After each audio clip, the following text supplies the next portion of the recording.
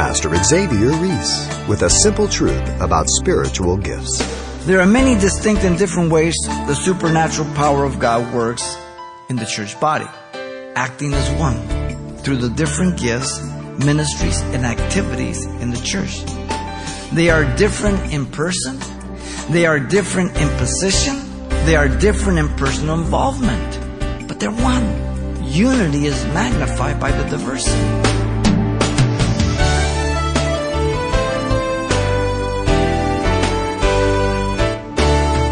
Welcome to Simple Truths, the daily half-hour study of God's Word with Xavier Reese, Senior Pastor of Calvary Chapel of Pasadena, California. What if your brand new car was delivered to you in parts, but came with no directions? You might say it would be cause for chaos and frustration. Well, when it comes to the inner workings of the body of Christ, all too often Christians try to live outside the whole counsel of the Word of God. That's why Pastor Xavier uses today's broadcast to offer these simple truths for the proper use of our spiritual gifts. Let's listen. All right, you have a Bible. Why don't you turn to 1 Corinthians chapter 12, please. Paul now turns to answer questions the Corinthians had asked him regarding spiritual gifts. Remember that he opened up his letter acknowledging the grace of God that has been bestowed upon them in Jesus Christ, enriched in everything, in all utterance and knowledge, so they came short in no gift, eagerly waiting for the revelation of the Lord Jesus Christ. That's in chapter 1, verse 4 down to 7. So that opening statement tells you that the gifts are until the Lord returns. So those who do not believe in the gifts, they're totally just with that scripture alone, let alone there are many others. They were endowed, but they were carnal. Divisions, party factions, divisions had come in. Each had chosen their own prominent teacher. I'm of Cephas, I'm of Apollos, so on and so forth. Paul now takes 3 chapters, about 20% of the letter, to deal with the problem of the gifts, which is a clear evidence of the severity of the problem. There was great ignorance and confusion that brought about much disorder in the assembly of the church through the manifestation of the gifts of the Spirit, as we're going to see later on. Some were wanting to show off on their gifts, and they favored those that were more demonstrative, tongues, miracles, so on and so forth, speaking in tongues, interpretation. We'll get to that later on. But they were just carried away by these things, and they weren't glorifying God. Now, let me give you a rough breakdown of the 3 chapters regarding the gifts so that you can see the orderly progression of Paul's counsel. In chapter 12 here, verse 1 and 11, we have the proclamation. Verse 12 through 26, you have the illustration.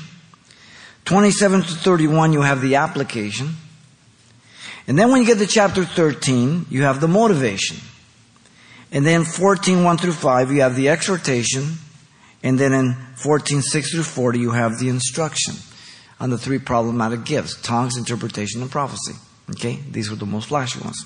So that gives you the illustration, the breakdown of the catalog, how he progresses through this entire section.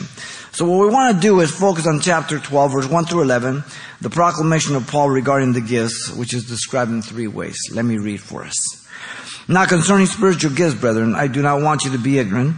You know that you were Gentiles carried away to these dumb idols. However, you were led. Therefore, I make known to you that no one speaking by the Spirit of God calls Jesus accursed. And no one can say that Jesus is Lord except by the Holy Spirit.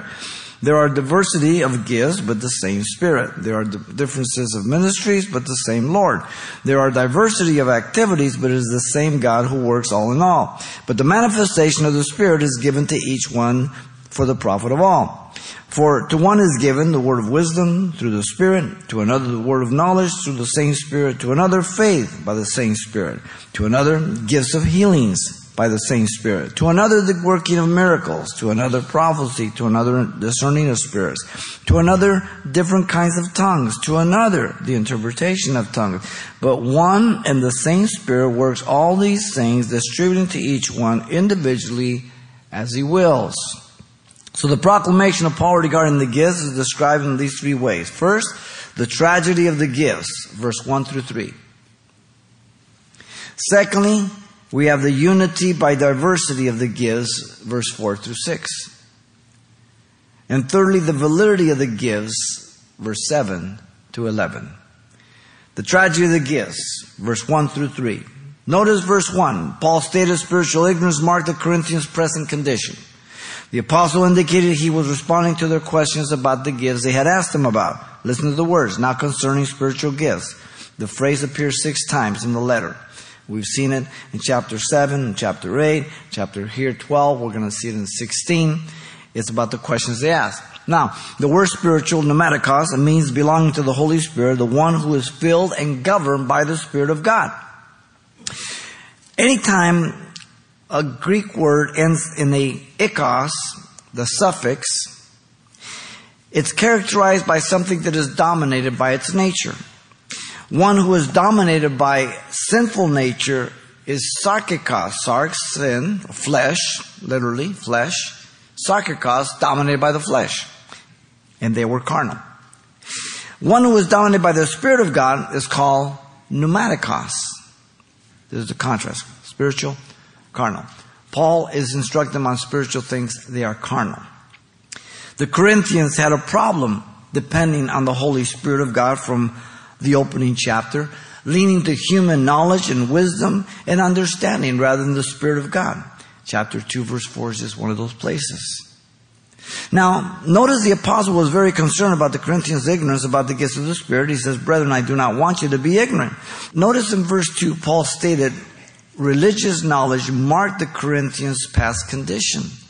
You know that you were Gentiles carried about away with these dumb idols, however you were led. The majority of the Corinthian church was made up of Gentiles, as you know. They had come out of idolatrous background due to their ignorance. They were in the midst of idolatry there. He's already dealt with the aspect of idols and temples in 8, 9, and 10. There were Jews, but the majority were Gentiles. Now, though sincere, they were ignorantly led to, and carried away to dumb idols. They had been carried away, meaning led away to these idols. The majority of us probably come out of a Catholic background. We were led to dumb idols. We prayed to Mary, we prayed to saints, we prayed to virgins, we prayed the rosary, we put the scapular on, we did the Stations of the Cross, we stuck our finger in that dirty water and crossed ourselves. And because we were ignorant. You understand? We were blind, dead. But then the gospel came to us and it opened our eyes. The imperfect passive tense marks repeated occurrences in various ways and times. When you're religious, you just keep adding to your little gods. You want to make sure you don't miss any of them. Remember Athens? Paul said, hey, listen, I see you guys are religious. You guys have all kinds of gods. You don't want to miss nobody. You even have one to the unknown God. I want to talk to you about him. I know his name. So when you're religious, you have a horseshoe, a rabbit's foot, you cross your finger, you put a scapular on, you put a rosary on, and you cross yourself, even the long one. You do everything just in case. And you keep adding to your repertoire of gods. That's what you do when you're religious. The word is used of leading Jesus to the cross in Matthew 27:31. Paul told them that behind idol worship were demons in chapter 10 verse 20. Now the idols were dumb, voiceless. That's what it means. In contrast to the Holy Spirit, whose voice they were to heed. There were many ways and manners they were drawn to the idols. However, you were led. Their past ignorance about God and the things of God were not to continue as the rule of their life in Christ. They were being led to believe something unscriptural about the Spirit of God in relationship to Jesus. The next verse is going to specify what it is.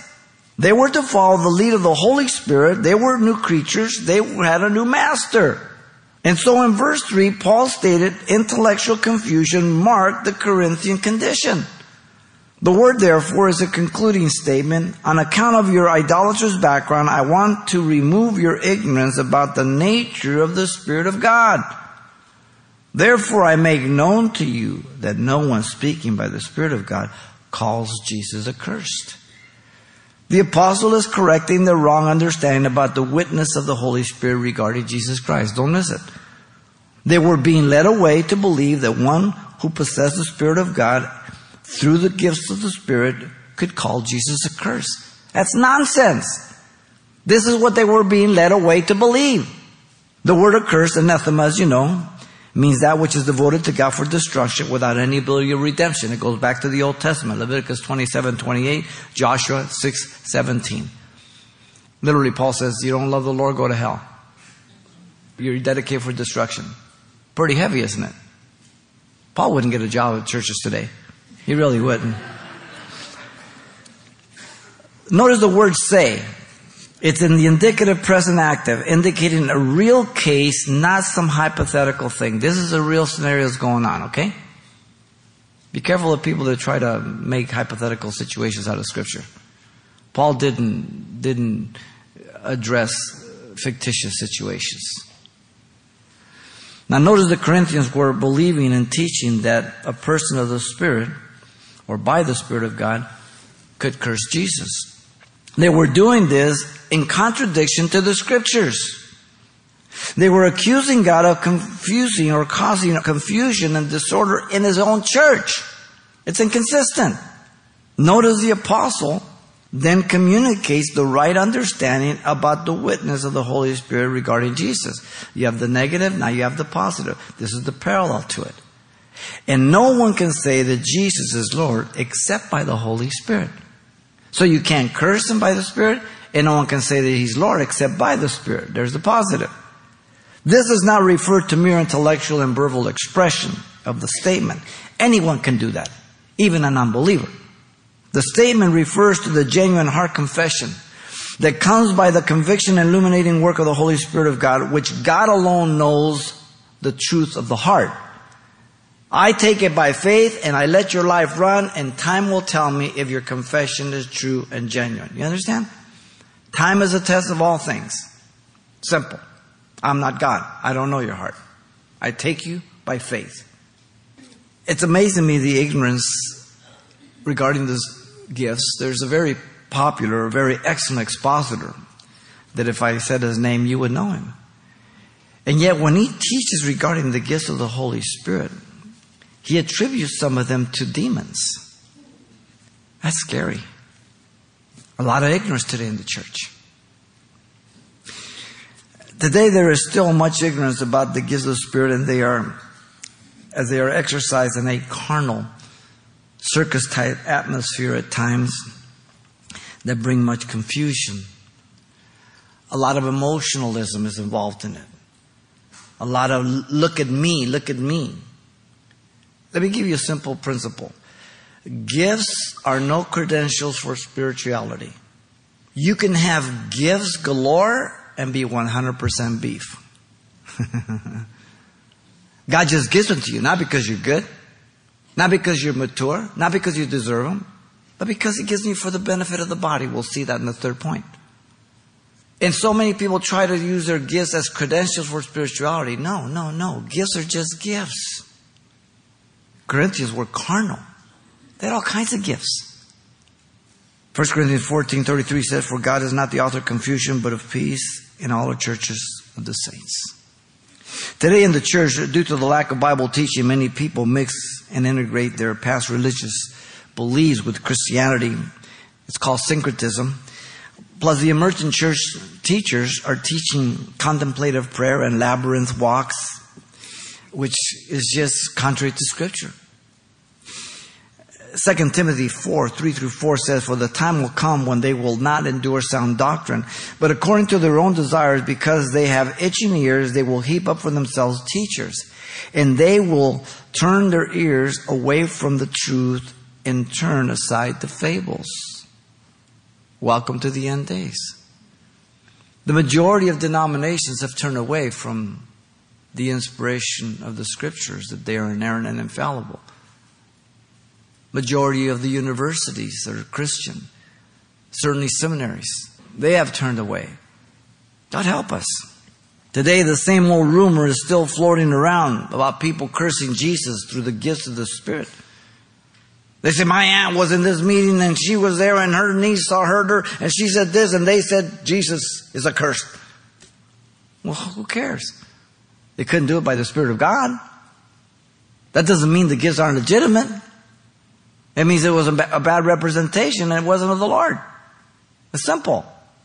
Yet they will use that to propagate that the gifts are not for today. Really. Listen, if they were essential for the first century church, they have to be more essential for the last generation before it comes. Ephesians 4:14 says, being children tossed to and fro, carried about with every wind of doctrine by the trickery of men in the cunning craftiness of deceitfulness plotting. That's what happens when the church is not perfecting the saints, teaching the Word of God. My responsibility is to teach you so you can depend on the Lord. My responsibility is to cut the umbilical cord and slap you nice and hard and have you take a lot of air in so you can breathe. The tragedy of the gifts is the ignorance that contradicts the Word of God. Notice secondly, 4 through 6. The unity by diversity of the gifts is next. In verse 4, Paul stated there are diversity of gifts, but the same Spirit. The word give, charisma, according to Thayer's lexicon, means grace or gifts denoting extraordinary power, distinguishing certain Christians and enabling them to serve the church of Christ, the reception of which is due to the power of divine grace operating on their soul by the Holy Spirit.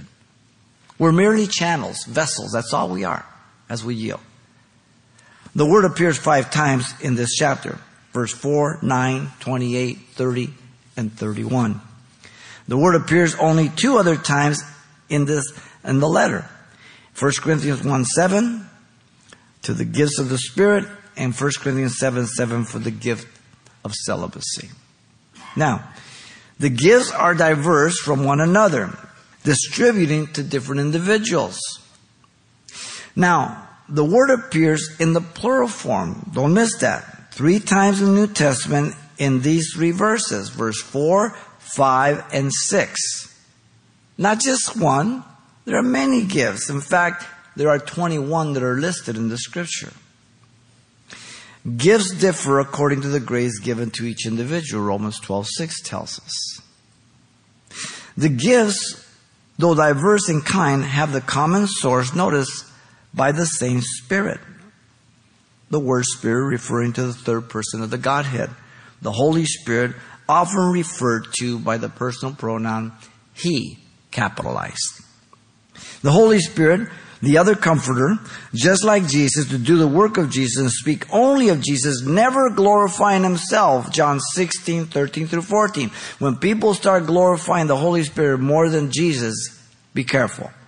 Jesus said, He is the other one just like me, but He doesn't speak about Himself. He doesn't glory in Himself. He only talks about me. Interesting. The Holy Spirit is called the Spirit of grace for the age of grace in Hebrews 10:29. The Holy Spirit knows the things of God, Paul told us in 1 Corinthians 2:12. Because He's God. Now look at 5. Paul stated there are different ministries, but the same Lord. The word ministries, diakonia, means the service or the act of serving, the function and ministration of those who render to others the offices of Christian affection. The word is used of Martha, coming about with much serving as Mary sat at the Lord's feet in Luke 10:40. The word is used for the word of the ministry or church body in Ephesians 4:11. The purpose of the church to perfect the saints for the work of ministry, service. The word in different form is used for deacons, which basically identifies one who is an errand boy, a waiter on tables, emphasizing the servant type attitude. The way you know if you're a servant is when someone treats you like one. If you don't like it, you just found out you're not a servant. It's real simple. There are many distinct and different kinds and ways of serving ministries to serve the body of Christ. The word diversity there again, as in verse 4, is the same, a distinctiveness of another, yet of the same category. So you may have all kinds of species of dogs, but they're all dogs. You have many ministries, but there are different ways to serve in those ministries. You understand? Variety. This implies a design with specific purpose and goal. Different approaches. The goal is efficiency.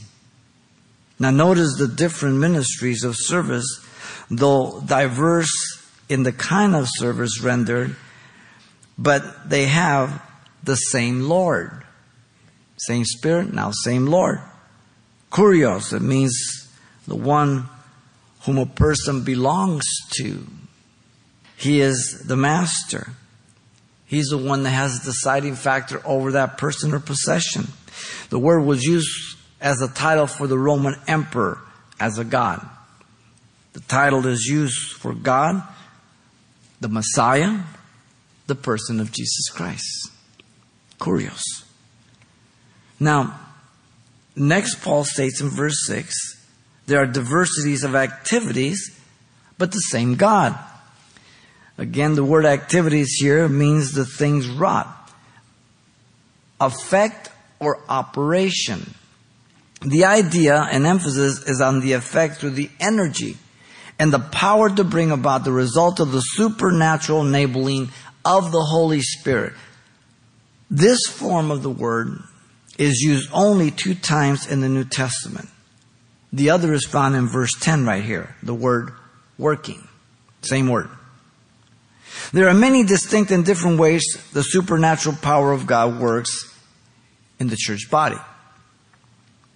The word diversity again, as in 4 and in 5, a distinctiveness of another, yet of the same category. The activities of God to bring effective results are innumerable. We miss so much. God is working when we don't even know. God isn't working in ways that we have no idea. But there are so many things that we can see Him do in so many ways. Now, the distinct and different activities of effect and result are many, but it is the same God who works all in all. Mark that well. The reference to God is the Father who sent His Son for us, the sinner. The Father is in harmony and in union with the same Spirit and the same Lord. The Trinity of God cannot be missed. 3 distinct persons, yet one God. 3 distinct persons, yet all God. 3 distinct persons, yet diverse in the part they play in the salvation of man, the service rendered, and the activities of effects and results. Notice the very teaching of unity is magnified through diversity operated by the 3 persons of the Trinity here, acting as one through the different gifts, ministries, and activities in the church. They are different in person. They are different in position. They are different in personal involvement. But they're one. So unity is magnified by the diversity. The unity is made by the same Spirit, same Lord, same God. And don't miss the word but. It's repeated 3 times, marking the unity despite the diversity. It emphasizes it. This is this, but the same Spirit. This is this, but the same Lord. This is this, but the same God. The various ministries, in various manners and forms they are carried out in the church are astounding as the Lord God raises up people. In the 39 years I've walked with God, I'm always amazed how God does things, who He uses, how He brings it about. Pastor Xavier Reese, illustrating the simple truths about the variety of gifts within the body of Christ. And there's much more to come next time. But if you've missed any part of this important study, you can hear it again online simply by clicking the radio listings link you'll find at CalvaryChapelPasadena.com. Of course, if you wish to obtain your own personal copy, or perhaps wish to pass this message along to a friend, you can request a CD as well. The title is Ignorance About Spiritual Gifts, and is available on CD for just $4. Once again, the title you want to ask for is Ignorance About Spiritual Gifts, or simply mention today's date when you write Simple Truths, 2200 East Colorado Boulevard, Pasadena, California, 91107. Or to make your request by phone, call 800-926-1485. Again, that's 800-926-1485. Or the address once again is Simple Truths, 2200 East Colorado Boulevard, Pasadena, California, 91107. And thanks for including the call letters of this station when you contact us. Is one spiritual gift greater than another? Learn more when you tune in to the next edition of Simple Truths with Pastor Xavier Reese. Hope to see you then.